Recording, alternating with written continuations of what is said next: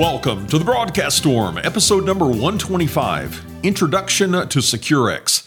Hey everybody, this is Kevin Wallace, and in this episode of the Broadcast Storm, we're going to check out one of the biggest topics that we heard about in last month's Cisco Live online conference, and that was SecureX. Now, for years, Cisco has talked about this concept of overlapping layers of security. They called it security in depth.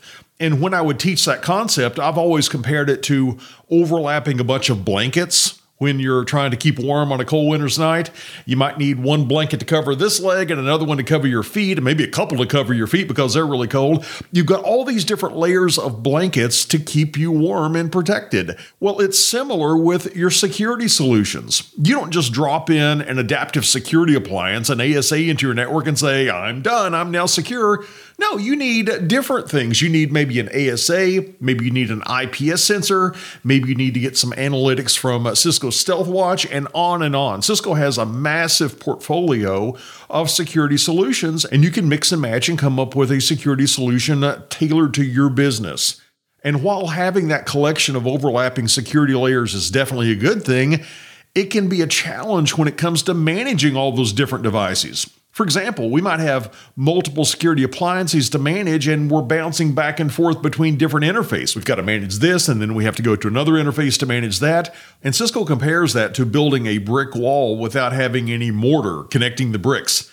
In other words, you've got all these independent security solutions that don't really connect to one another. That's where SecureX can really help us out. Cisco calls SecureX the mortar that bonds together those bricks. Your independent security solutions. Specifically, SecureX, it runs in the cloud, and it can connect with and monitor all of your Cisco security platforms and give you a single interface that you can use to monitor everything security related in your network.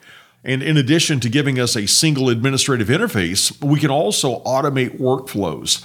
Just as a really basic example, let's say that a specific type of threat is detected from an IP address. Maybe it's some sort of a DNS attack. Well, SecureX could have a workflow that it automatically carries out in response to that. Maybe there are a set of steps we use to block that IP address, maybe send us an alert. And you can have all these different automated workflows to dynamically respond to different types of threats as they're detected. And by having all this visibility into your security solutions all in one interface, we can do a better job of event correlation to get a better understanding of our overall security posture. And at the time of this recording, SecureX is currently in beta, but based on what they were saying at Cisco Live, it should be available very soon, maybe by the time you're listening to this. And also, if you want to go deeper into SecureX, in the show notes of this episode, I'll include a link to Cisco's SecureX product page so you can dive even deeper. And on that note, we'll wrap up this episode, and I look forward to spending time with you again on the next episode of The Broadcast Storm.